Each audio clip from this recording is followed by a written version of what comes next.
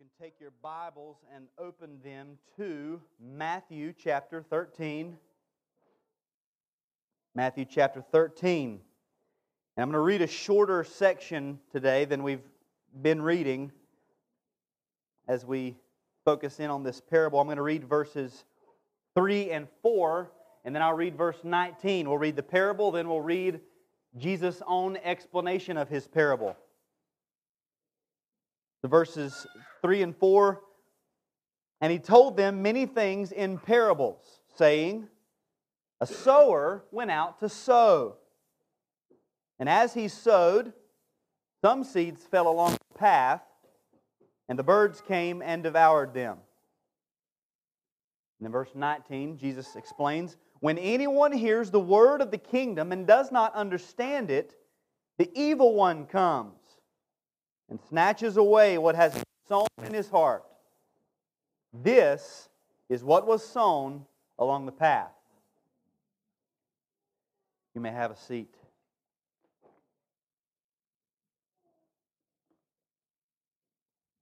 So we have, over the past 2 weeks, we've built our scaffolding around this parable, if you will, this towering parable. And in Mark, Jesus says, if you don't understand this parable, you're not going to understand any of the parables. And so this parable sort of stands forth as a priority in our minds. We need to understand this. So we've sort of built scaffolding around it so that we could walk around it and look at it.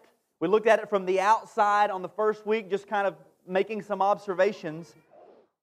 And what we saw just on a surface level in reading this parable, we learned that the word of the kingdom, the word of God, or the gospel of the kingdom is absolutely primary in the advance of God's kingdom. That if the kingdom is going to grow, it's going to be through the spread of the word of God, not through simply social justice or just being nice. Those things will come along with it, but if the word's not there, there's no kingdom. There must be the seed. And this parable is primarily about the word going forth and how the human heart receives the word. And then last week we were able to walk around this scaffolding, if you will, look inside the windows, and we just kind of seen some things that that just kind of pop out that are the most noticeable. And I believe the most noticeable thing that we see when we read this parable is that every soil received the same seed from the same sower, and yet produced a different response. They all reacted differently. And then we looked at how Jesus explains the parable. What we learned is that in the parable, all of these hearts received the same gospel from ultimately the same source. It's God's gospel, and yet they all responded differently. They all reacted differently. And the point last week was there's no guarantee that just because you hear the word, read the word, or however it comes to you, there's no guarantee that it's going to be eternally beneficial. You can hear it all day long and it prove no positive fruit. It may produce negative fruit, it may harden your heart, but there's no guarantee that it's going to produce positive fruit. And it will depend on the nature of the heart as to whether or not that word is received or whether it is rejected, whether it is choked out, whether it is fruitful. It depends on the heart. Now today we get to climb inside this parable, and we're going to rummage. We're beginning to rummage through the details, and we're going to spend a Sunday on each of the various soils for the next 3 weeks. And we're going to look today at the pathway soil, then we'll look at the rocky ground, then we'll look at the thorny ground, and then we'll look at the good soil. So I guess that'll be the next 4 weeks. And we're going to learn exactly what's going on inside the human heart. So perhaps the Lord will help us to see what's going on in our own hearts, spur us to seek Him more diligently. So as we move into the exposition, what I want us to do and what we have to do oftentimes in these narrative passages of Scripture is we have to get inside the first century We have to get back into the time of Jesus and hear our Lord as He explains the inner workings of the human heart. And I hope that we've already asked the Holy Spirit to break up the ground of our hearts so that we might be found fruitful hearers of the Word. That's the goal. We want to be fruitful hearers. So, we'll look at verses 3 and 4. And most of you have an outline, which is good. Kind of see where I'm going. The first thing that we're going to look at, and a lot of this will kind of be review and then going a little deeper, the pathway soil. Verse 3, we run into the sower. Jesus says, a sower went out to sow. Now remember, a parable literally is a story that is thrown alongside a teaching. Para, alongside. Bale, to throw, is thrown alongside. So what Jesus is doing is He's giving a teaching, and this story as a parable would come alongside it. And what would often happen was the teaching is hard to understand. So the parable is Jesus, or whoever the teacher was, trying to break it down into the terms of the common man. And so when He says a sower went out to sow, He's using common pictures, common language, something that everyone in this crowd would have said, oh yeah, sower. More than likely in this crowd there were many people there who would have said, oh, I sowed yesterday, or I've sown many times in my life. Now for us, this is not as common. And so we have to kind of think in terms of the first century. Today's equivalent might be if I said, a guy went to pump his gas.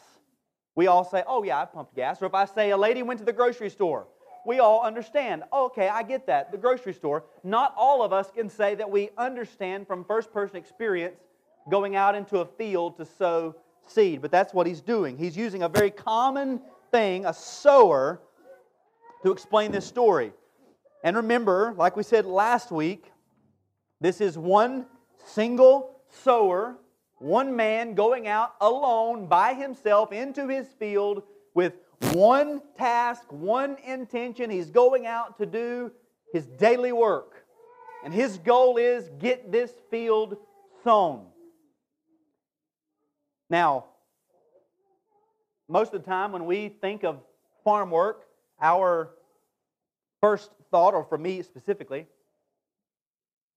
is what I see when I'm riding down the road. You look in the field and you see big machinery. For most of us, we don't have a clue what that machinery is. We don't know if this is a machine that is gathering up something or if it's putting out something. This farmer is going out not with the modern advances that we have. He's not going out to hop in the cab of an air-conditioned tractor to sow. He is going out, just the farmer and his seed. And that's the next thing we see. The sower went out to sow, in verse 4, as he sowed some seeds.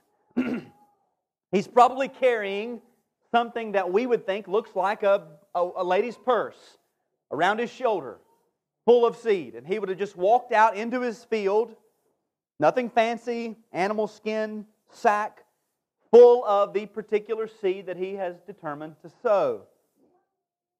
And as he sows, he would reach his hand in and throw some out. Reach his hand in and throw some out. Reach his hand in and throw some out. This is how a sower would sow. And like all seeds, the farmer, or like all seeds, these seeds, and the intention of the farmer is that the seed finds a place where it can get everything that it needs to grow. It needs warmth, it needs moisture, which together make humidity, and it needs air. And it can find all of these things in the proper place inside the soil. So the desire as he sows is these seeds would find a place down in the soil where those seeds can receive warmth, moisture, and air, so that it can grow into what we learn in verse 8, healthy grain. Then the next thing we see is the soil. And in this particular parable, this is the pathway soil, particular to today. His field, either the day before or weeks before, would have already been prepared for this seed. He would have gone out probably with some oxen pulling a yoke, or a donkey pulling a yoke, or some kind of animal pulling or pulling a plow to plow up this soil, to turn it over, to take whatever was dry on top and put it on the bottom and get whatever was wet down underneath and flip it over and break up the fallow ground and prepare this soil to receive the seed down in it. It would reveal crevices and cracks and open up the ground so that when the seed was simply thrown out, it would fall down in these places into the soil. He's already prepared the soil, but here we see that the seed falls on the pathway. It doesn't fall where He wants it to fall. It falls in the pathway. He says that some seeds fell along the path. So what's a path? Well, remember, this is an agrarian society. So they're going to use the land as much as possible. This is how they live. Okay, so this is not this idea of a little backyard planter that they've made, and it's our hobby to grow a few tomatoes. No, every piece of land they can possibly use, they're going to use because our culture relies on this. Well, you can't just take an entire countryside and cover it with grain where people can't even commute without stepping on grain. You have to have places for people to travel. And so what they would do they would leave pathways in between fields, possibly between different crops for people to travel and commute. And this is one of those pathways. This was a common practice. If you want to flip back over to Matthew chapter 12, verse 1, we read, at that time Jesus went through the grain fields on the Sabbath. His disciples were hungry, and they began to pluck heads of grain and to eat. So there, they were walking through the grain fields, but they were able to reach out and pluck heads of grain. So there's these pathways that were always left. You didn't toil up, you didn't till up the pathway. You left it. And so they were mashed down, trodden down under people's feet, hard, almost like rock, this pathway soil. So in this first soil of the parable, the seeds are thrown out. They don't fall where the sower wants them to fall, on this soil that's already broken up. They fall on this well-beaten path. It would be like our sidewalks. It's of no use to a seed whatsoever. And they would just bounce across the pathway and lay there on the top of the pathway. They would get no nutrients. They would just be in direct sunlight. There'd be no water unless it happened to rain, laying there in the open air in plain sight of the birds. And that's what we see next. The seed fell along the path, and the birds came and devoured them. Now, perhaps some of you have noticed when you mow your grass, birds are smart. When you mow your grass, birds will come because they know this grass where bugs and stuff have been hiding has now been flipped and cut and turned and blown, and bugs have begun to scatter. Birds will swoop in, and they love freshly cut grass because there's bugs everywhere. They can sit and eat and get a free, easy, quick meal. And this has always been the case. The same would have been the case for the sower. Birds would have been able to watch and follow a sower as he threw the seeds. They're watching for those seeds that didn't make it down deep into the soil, the ones that were left in plain sight. And so they're watching, and by their amazing eyesight from high in the sky or just hopping along behind the sower, they would have watched these seeds fall along the pathway. These seeds on the pathway would have made quick, easy meal for these birds. So that's the parable. The seed is sown, falls on the pathway. The pathway was the pathway before the seed got there. The seed didn't make the pathway the pathway. It had no effect on the pathway. It just found the pathway as the pathway. And the soil, the pathway, does not receive the seed, and the seed is eaten by birds. Now let's look at how Jesus explains this in verse 19 as He explains to us the misunderstanding heart. He doesn't directly address the sower again. He just says, when anyone hears the word of the kingdom. Now notice that Jesus says, anyone. When anyone hears the word of the kingdom. This shows us, and it allows for the lone sower to be applied out to anyone who would sow the seed, all having the same ultimate source. So remember, we looked at verse 37 of this chapter, And assuming that these parables are connected at least a little, the one who sows the good seed is the Son of Man. And the Son of Man, Jesus, in chapter 10, we learned how Jesus called His disciples to Himself and He sent them out as apostles. By definition, those sent with a message. And the apostles would preach and teach and they would proclaim the gospel, and they wrote letters and they collected those writings, and we have the New Testament apostolic writings, and now we receive the word of the kingdom, the gospel, the word of God. And so anytime Christ or an apostle, or now all believers, anytime we proclaim the gospel and anyone hears, they fall into this category. When anyone hears the word of the kingdom, anytime the gospel goes forth from the time of Christ to the time He comes and returns, there is an opportunity, there is a time for warning about the pitfalls of the pathway soil. Anytime it goes out, you better be wary, because there's always the pathway soil. When anyone hears the word of the kingdom, and that's the seed. Remember, the seed is the word of the kingdom, the word of God, the gospel of the kingdom, as it's often called. Here we see the primary mission of Jesus, the primary mission of the apostles, the primary mission of the church. Jesus did many things, but His primary duty was that of preaching and teaching the word of God. The apostles, the word apostle, by definition, one sent with a message. And then we, the church, are sent out to go and make disciples of all of the nations, baptizing them in the name of the Father and the Son and the Holy Spirit, teaching them to observe all that Christ has commanded us. We're teaching the Word. So Christ and then the apostles picked up the baton, and then we come along and pick up the baton after them, locally and globally. Anytime we preach the gospel, we are spreading the seed, sowing the seed. And so when Jesus says, when anyone hears the word of the kingdom, He's opening the door to all without exception. This shows how we view the mission field. Don't ever let anybody say, because you believe this or because you believe that, oh, that means you only share the gospel to these particular people. No, sir. We believe where there is a creature, I said this last week, where there is a creature, there should be a preacher. Where there is a living soul, that person should hear the gospel. And we should be training up people to go and proclaim the gospel to all people. We believe in the free offer of the gospel to all men.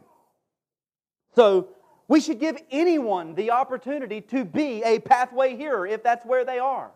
They should have that opportunity. They should have the opportunity to be good soil or thorny soil or rocky soil.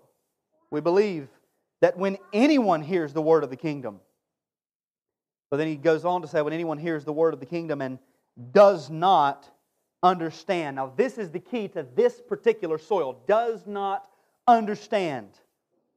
This should be a familiar term. I know that you all remember this so distinctly from back before we did the series on the family. We learned it when we looked at verses 14 and 15, 13 of the same chapter. The term sunemi means to put together. A more modern term that I think fits better with this word is to comprehend. Com means together. Prehender means to grasp together. This word sunemi means to put together. Remember I said, we might say it finally clicked. It goes together. It connects. So this word means to connect by way of hearing. To grasp the concepts and see the proper connection. To hear it and then connect it with some already existent knowledge in your mind. You hear it and you say, oh, okay, I see it now. But the pathway hearer does not do that with the Word. They do not put it together. We might say they don't put two and two together. It doesn't click in their minds. We talked about this when we studied verses 13 and 15 again. Jesus was addressing certain people and why He was using parables, because there were some who would not ever understand. When someone doesn't understand in this way, it's as though they are hearing with their ears, fine. And the concepts and the ideas that are being conveyed to them simply don't click in their heart and in their soul with what's already there. See, we all come with presuppositions. We already have some perceptions. We already have worldviews. And so when the gospel comes to this person, what they're hearing doesn't click with what they already believe to be true. It doesn't connect. Think about the way the gospel comes to a person. For it to connect, for the word of the kingdom to connect with me, there must be something already in me for it to connect with, to latch onto. Think about this. I don't know if newer cars are like this. Older cars, you hop in the back seat of an old car, you got to buckle your seatbelt, and you reach down, there's nothing there. The female end of the seatbelt, yes, the female end of the seatbelt has slid down into the seat. You can't find it, it's gone. So what do you do with this? It's useless. The male end of the seatbelt is useless because it has nothing to connect to. So you just let it dangle there. The same is happening here. The Word has gone forth, it's landed on the pathway soil, and there's nothing for it to even attach itself to. Or to use the analogy again, it's you just stuck with this dangly, shiny car ornament. That's all it's useful for. Until you get that other end out and connect it, that other end, it's useful for nothing. That's what it means when he says, when anyone hears the word of the kingdom and does not understand, they do not click. The message doesn't click in their heart and in their mind. Then he says, when anyone hears the word of the kingdom and does not understand it, and this is what happens when they don't understand it, the evil one comes and snatches away what has been sown in his heart. Who is the evil one? Well, this is Satan. This is the devil, the accuser of the brethren. Lucifer, who was once the most glorious of the angels of heaven, who was cast out of heaven with a third of the angels of heaven because of his pride and his arrogance. And now he's called the prince of the power of the air, the God of this world he's referred to as in Scripture. The Bible tells us he prowls around like a roaring lion seeking whom he may devour. He's looking for an opportunity to pounce on anyone. And how does he work? Well, he began in the Garden of Eden. Did God actually say, you may not eat of any of the trees of the garden? Oh, you will not surely die. God knows in the day that you eat of it, you'll become like Him, knowing good and evil. He attacks the Word. He's never stopped. He began and He has always waged war on the Word. And here we see it again. He's coming in, He's swooping in and taking the Word. Now, Satan is not omnipresent. More than likely, I don't know for certain, but more than likely most of us have never been personally attacked by Satan. He's got bigger fish to fry than us. But he has minions of demons who are all over the earth, all over the world, all the time, day and night, and their supreme and ultimate aim is to overthrow and ruin all of the work of God. They're just waging war. Now, that sounds scary, and a lot of times we get worried, and many Christians are very down and out about this, but we have to remember, Satan, we talked about this recently also, Satan is a defeated foe. Christ has already made an open spectacle of Him at the cross. This is funny, I'm just thinking of this. Christ was crucified outside of the city, and it says people walked by and they wagged their heads, and they thought Christ was being made the open spectacle. What was actually happening in the supernatural realm was Satan was being made an open spectacle for all to see as Christ conquered over Satan and his demons. So Satan knows this. He's not stupid. He might be foolish, but he's not stupid. He's a defeated foe, so he's waging war from a position of defeat. He's like a mortally wounded animal who has become viciously ferocious in his final hour, fighting for his life and just afraid. He's trying to take down everybody he can with him, but he already knows he's going down. He's lost. And so, Satan or one of his demons can come and can rob you of the Word at any moment.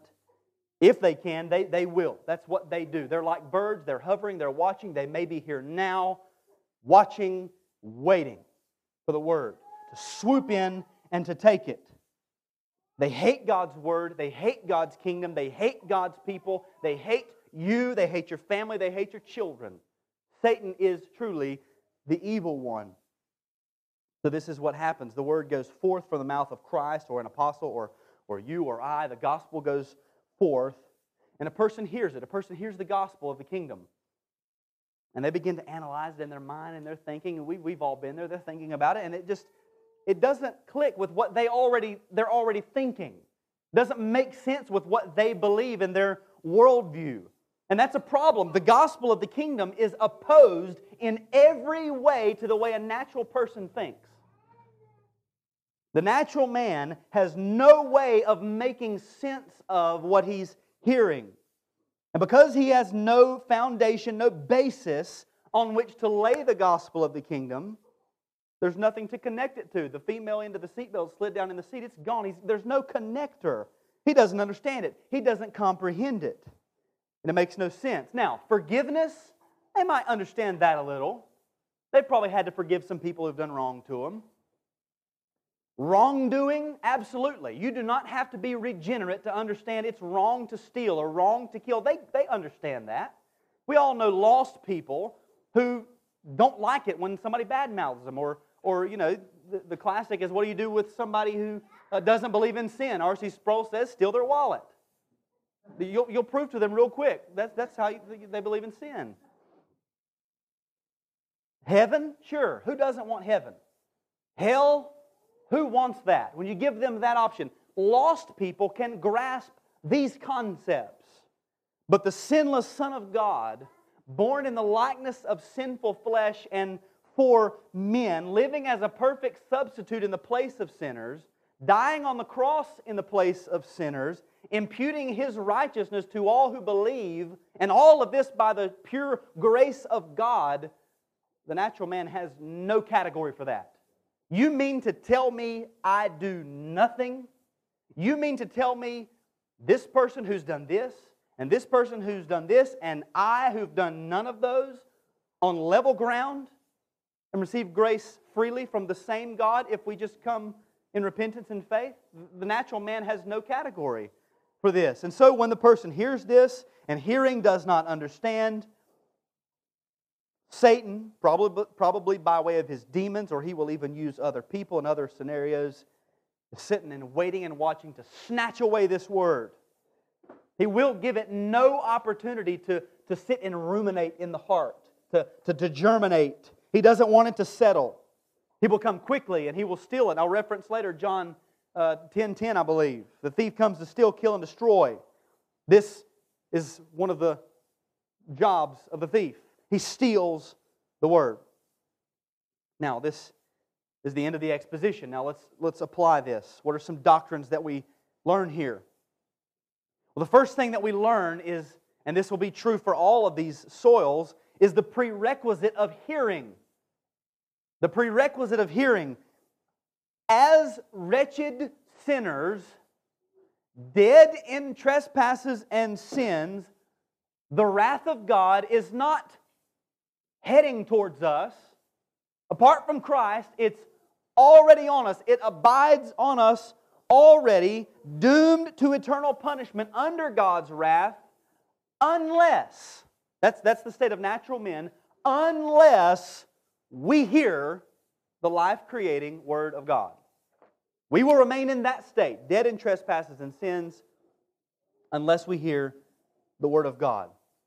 You must hear the Word of God. If any of this is to be possible, then you must hear the Word of the kingdom. Whether you are to comprehend it or not, you must hear. Whether you understand it or not, you must first hear it. Whether you receive it rightly or not, you must first hear it.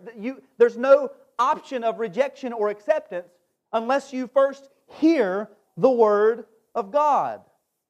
Whether it is for salvation, that initial hearing where you're born again by a living and abiding Word, or whether it's through sanctification, daily being built up by the Word of God, whether it's through personal devotion, or whether it's through corporate times like this where the Word is going out corporately, you must hear the Word. And the next thing, we also need to understand this prerequisite of hearing, it's not just about us. the world must hear the Word.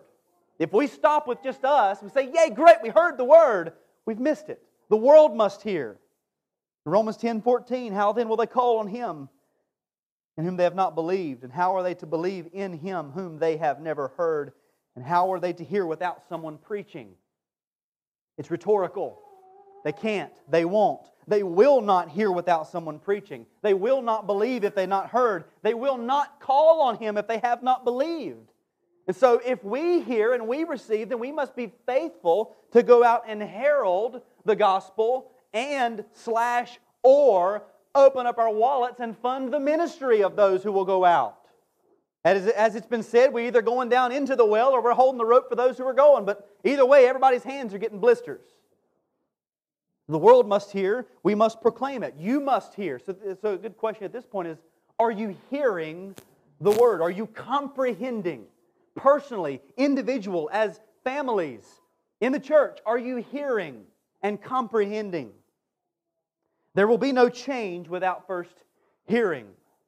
Lazarus would have stayed in the tomb. His body would still be rotting there now had Jesus not said, Lazarus, come forth. And if He had not said Lazarus, I believe every tomb would have opened.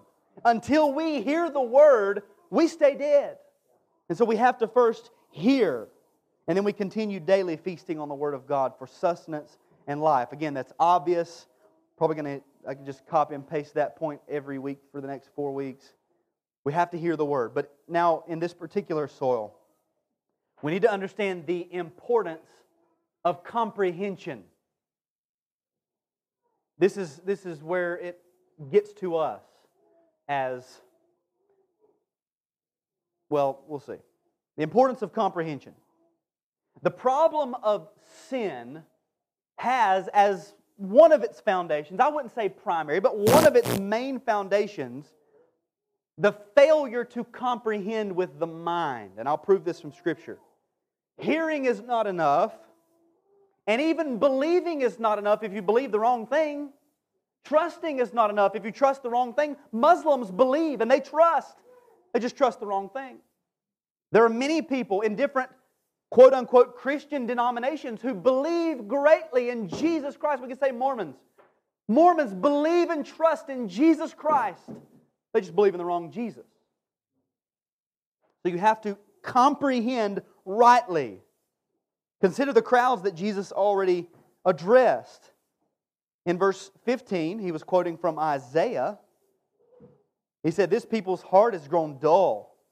With their ears they can barely hear, and their eyes they have closed." Listen to this. "Lest they should see with their eyes, and hear with their ears, and understand." Same word.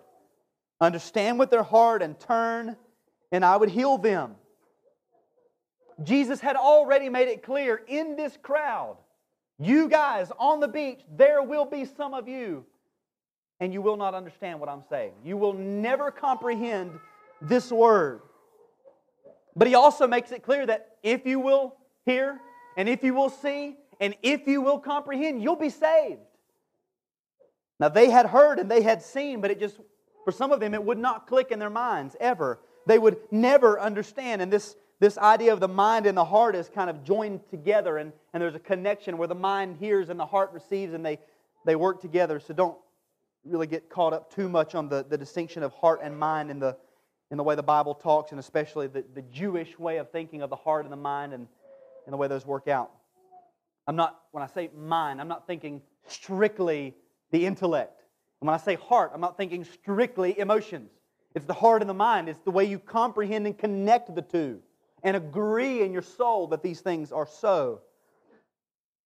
Consider the logical progression of depravity. In Romans 1, Paul explains the problem of humanity. This is this is how we've gotten to where we are. He begins in verse 19 by saying, "For what can be known about God is plain to them, because God has shown it to them.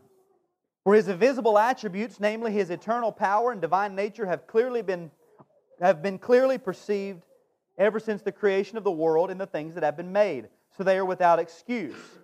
For although they knew God, they did not honor Him as God or give thanks to Him. Notice this, but they became futile in their thinking, and their foolish hearts were darkened. So He's explaining this slippery slope where we slide off into total depravity. He says what can be known about God is plain. There's no such thing as an atheist. Everybody knows there's a God. They knew God. All people know that there's a God, but they said, well, we're not going to honor Him, and we're not going to give thanks to Him, and they became futile in their thinking. And eventually, because of their futile thinking, their hearts were darkened. Their foolish hearts were darkened. And notice all of that language about the knowledge. It's based on the use of the mind and their comprehension of God. We know there's a God, but we're going to refuse to acknowledge Him. We're just going to act like He's not there. And in verse 28 of that same chapter it says, since they did not see fit to acknowledge God, God gave them up to a debased mind to do what ought not to be done.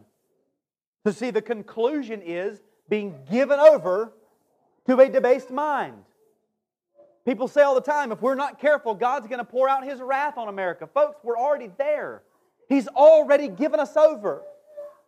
This is a quote that I heard this weekend. I think it's, listen to me if I can remember it, the scariest anger or the most anger we'll ever see from God is when we don't see His anger. Whenever God says, fine, and He becomes neutral, that's when we should fear. When laws are made and people just do as they please, that's when we should fear. That's when His wrath is being poured out. And when it says He gave them up to a debased mind, He just gives them up and says, fine, have your sin. That's the end. And it's being given over to a debased mind. It's their brains, their intellect, their understanding, their comprehension is handed over to sinful lust. They would rather have that than God. Or consider Paul's warning to guard the mind in Ephesians 4:17 and 18. It says, now this I say and testify in the Lord, that you must no longer walk as the Gentiles do in the futility of their minds. They are darkened in their understanding, alienated from the life of God because of the ignorance that is in them due to their hardness of heart. Notice, futility of the minds, darkened in understanding, ignorance. It's the way you think. And He's warning them about this intellectual depravity. That's what total depravity means. It's not just your body. Your body will rot and die, and they will fold that thing up. They'll crunch your legs together and put you in the dirt. Your body will die. And your heart is wicked and evil and is tainted with sin, but it's also your mind and your intellect and the way you think. Every facet of the human person is tainted with sin. And here we're talking specifically about the intellect and the mind and how it connects to the heart. Or consider the admonitions and descriptions of the Christian mind. Notice how Paul speaks to Christians about the use of their mind. In Romans 12:2 he says, do not be conformed to this world, but be transformed by the renewal of your mind, that you may test that by testing you may discern what is the will of God, what is good and acceptable and perfect. He doesn't say feel it out.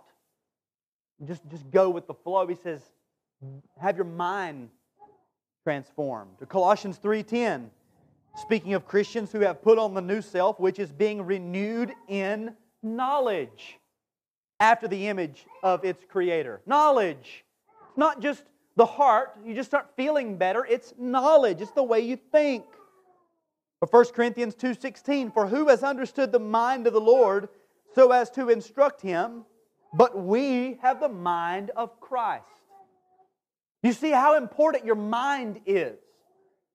You see how important it is that you wage the battle for your mind. It deals with how you think, what you know, what you comprehend, what you grasp in your mind concerning the truth of God, and your brain connects that with your heart. Consider thirdly, then the next application is, or doctrine, is man's natural inability to comprehend. We cannot, as natural men, comprehend this. We've already said this. The gospel is in opposition to everything we are naturally. Suppose right now as you hear this, you're thinking, that's me. I don't understand. When I hear the gospel, it makes no sense. When I read the Bible, I can't make any sense of it. I know right from wrong. I would rather go to heaven than hell, but when it comes to spiritual truths, I can't make heads or tails of what's happening. Does God require us to simply reach around somewhere that we can't see and flip on the comprehension switch? No.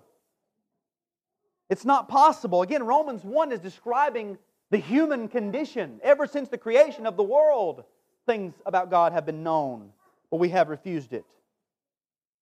That was us all. Romans 3:11, Paul says, no one understands, no one seeks for God. In our natural state, no one, no Jew, no Gentile understands the things of God. No one seeks for God. We are all naturally pathway hearers. We are born that way, downtrodden, hard as a rock. In 1 Corinthians 2:14, the natural person does not accept the things of the Spirit of God, for they are folly to him. He is not able to understand them because they are spiritually discerned. We are unable to comprehend naturally. That means we must become unnatural if we are to understand the things of God. Or again, those references I made to earlier, or scriptures that I made reference to earlier. Ephesians 4, talking about the Gentiles and the futility of their minds. Don't be like them. Be transformed by the renewal of your mind. Romans 12:2, Colossians 3:10, you're being renewed in knowledge. 1 Corinthians 2:16, we have the mind of Christ. Those were to Christians, not lost people. He's not telling lost people, hey, lost people, you need to be transformed by the renewing of your mind. He's speaking to Christians. You need to do that. Lost people, you're dead. You need a new mind. You need a new heart. Your natural mind won't work. So we need to understand our natural inability. So let's just summarize what we have so far. We must hear the gospel of the kingdom. The world must hear the gospel of the kingdom. It is of absolute necessity that we and the world comprehend the gospel of the kingdom. But in our natural condition, no man can comprehend the gospel of the kingdom. He has nothing within himself with which he can connect gospel truth. There's no connector. It's foreign to him. So we must conclude with point number 4, the necessity for God's work in us to comprehend.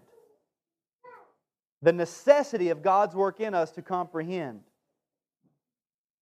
As natural rebels, that's us naturally, we're rebels, it takes nothing less than a supernatural work of God to create within us hearing ears and understanding hearts and minds to receive. That's why Ezekiel said, speaking the prophecy of God, I will give you a new heart. So what do we do? Perhaps you're there. I don't understand. I want to understand. I see my necessity. What do I do? Well, first you must acknowledge that. Based on the testimony of Scripture, we must all acknowledge and understand that we cannot understand the gospel of the kingdom naturally. In its initial proclamation, when we first hear it, or daily when we approach the Word of God as believers, naturally we must approach it and say, God, I do not understand this naturally. Acknowledge it, admit it. We are clueless to what God would have to say to us and how to discern the Word apart from His help. Can we read it? Can we read a great, fascinating story? Absolutely. Can we discern spiritual truth? Absolutely not. So we have to admit it. Then secondly, ask for help in prayer. Begin and end. Individual devotion times, family worship times, when you come here to hear the Word preached, begin and end with prayer. God help me, I'm unable. I have an inability, I'm a natural man, and I need help. When we realize our need for gospel truth and application, and we realize our inability, we will fall on our knees and ask for help. Realizing necessity and realizing inadequacy drives you to plead with God. When you realize, I need it, but I can't get it, that's going to drive you to look outside of yourself to apprehend it. So here's the problem. A lot of us are not calling out to God and asking for help.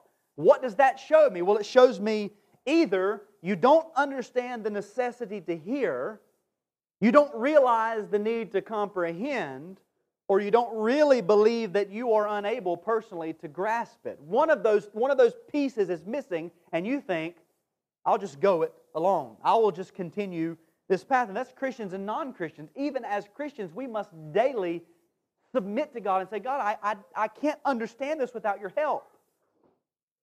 And thirdly, we must do the hard labor of engaging our minds with the Word. This is the hard work. It's not just reading it. It's hard work. It's difficult.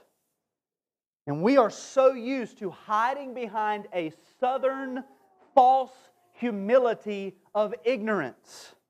Baptists historically, read his history books. Baptists were the ones who said, we're going to stay away from the, quote, book learning. We don't need no book learning. So we'll just go it alone. And it's come down to us, and we remain in this ignorance. We think it's cute to remain in a pitiful ignorance concerning God's Word. Even preachers wear it as a badge of honor that they are untrained, unlearned, unstudied simpletons. You bring up college sports, stats, boom, boom, boom. This guy, this is where he played, this is where he's going. I know it. Bring up guns. Oh, I shot a group in this big, and this is my caliber, this is how many grains I had in there, and this is what I'm going to buy, this one's coming out next year. They know it all. Politicians. Oh, he was a senator here and here, and this is his platform, and this is what he's on. All of the facts. And they step into the pulpit and, I don't know nothing but this Word of God, and I hope I'm flipping the pages right, and all I know is that Jesus died for me. Like it's a bragging point that you're a foolish, ignorant person. When we realize, and I think this is key, we got to get this, when we realize it's not just about knowledge. Some people say, well, you just read, you got your pamphlets back here because you want to puff up your brain. No, that's not it. When we realize that knowing God, it's about knowing God. Knowing God requires us to do the hard labor of engaging not only our hearts, but our minds with the study of the Word. We will engage ourselves. We will do the work. We will buy the books. We will do whatever it takes, because we know when I read this verse, and it doesn't make any sense, but this guy wrote a 500-page book to explain this verse, and whenever I've learned it, I will know my God better. We will pursue it because we want to know God. Not because we want to debate or because we want to argue, but because we want to know God. This is eternal life, that they know you, the one true God, and Jesus Christ whom you've sent. How has God revealed Himself, especially to His people? Not in pictures, not in whatever else. It's through His Word. And so when we come to the Word, we must acknowledge, I can't figure it out. We must ask for help. God, help me. But then at that point, we don't just stop and say, all right, I'm going to start reading and hope that it downloads into my brain. No, we do the hard work of engaging our minds with the Word. It's hard. I think some people are under the impression that guys like me just naturally love to read, and it just comes easy, and you got those books, and man, I just wish I could be like you. No. I despise it most of the time. Ask Christy, I got to walk around the garage reading a book, or ride my exercise bike reading a book, or stand up reading a book because I'll fall asleep. It's so difficult. But you know what I know? When I'm reading and I'm studying, I'm learning about my God. I'm going to do more than just going out and looking at a blade of grass and meditating and hoping that God tells me something. You know, we have to know God. And then the last point is we must fight off the foul of the evil one. fight off the foul of the evil one. Satan seeks to snatch away the Word. Again, the thief comes to steal, kill, and destroy. And I think in this parable, the thief is the evil one. It is Satan. And here he is prepared to steal the Word of God from your hearts right now, today, this sermon. The demons are circling. They're waiting. He wants this Word. He wants these notes, this sermon. He wants to take it and say, you will not have that. He wants it. He wants your mind to wander. He wants you to think on other things. He wants everything else to come in and pull you away. He wants you to think, well, I'll just go back and listen to it later. And he's thinking, no, whenever that sermon's over, I'll come in and swoop it out and they'll forget about it later. All the while, he's planning to snatch away what has been sown. And so we must be diligent and quick and sharp to comprehend. Don't give Satan time to swoop in. Don't give him that opportunity. Comprehend the Word now. Engage your mind now. Let it sink in now. We must approach every time that we spend with the Word, every moment like this. Every Bible study, every personal devotion, every family worship hour, every corporate worship hour, we approach it thinking, I've got to get this Word. Because if I don't get it now, Satan might come and snatch it away. So we come to the Word. And remember, God is speaking to me. He has a word for me. I'm not thinking about other people. Oh man, wait till they hear this. No, we ask, how can I be transformed? God would speak to me. Lord, help me to understand. Oh God, that you would reveal yourself to me just a little bit more. I think today, God, I'm at the point where I could take another little glimpse if you would just give it. We approach the Word this way. Don't give Satan a footing. Ask for the Holy Spirit's help when we approach the Word. Christ is King, and He rules over Satan and his demons and the nations of the world. Satan, again, like a wounded animal, is trying everything he can to thwart the work of God to no avail. He's on a leash. He can only do what Christ would allow him to do. We run to Christ in repentance and faith in His work on our behalf for salvation. And Satan hates that gospel every time it goes forth. He despises it.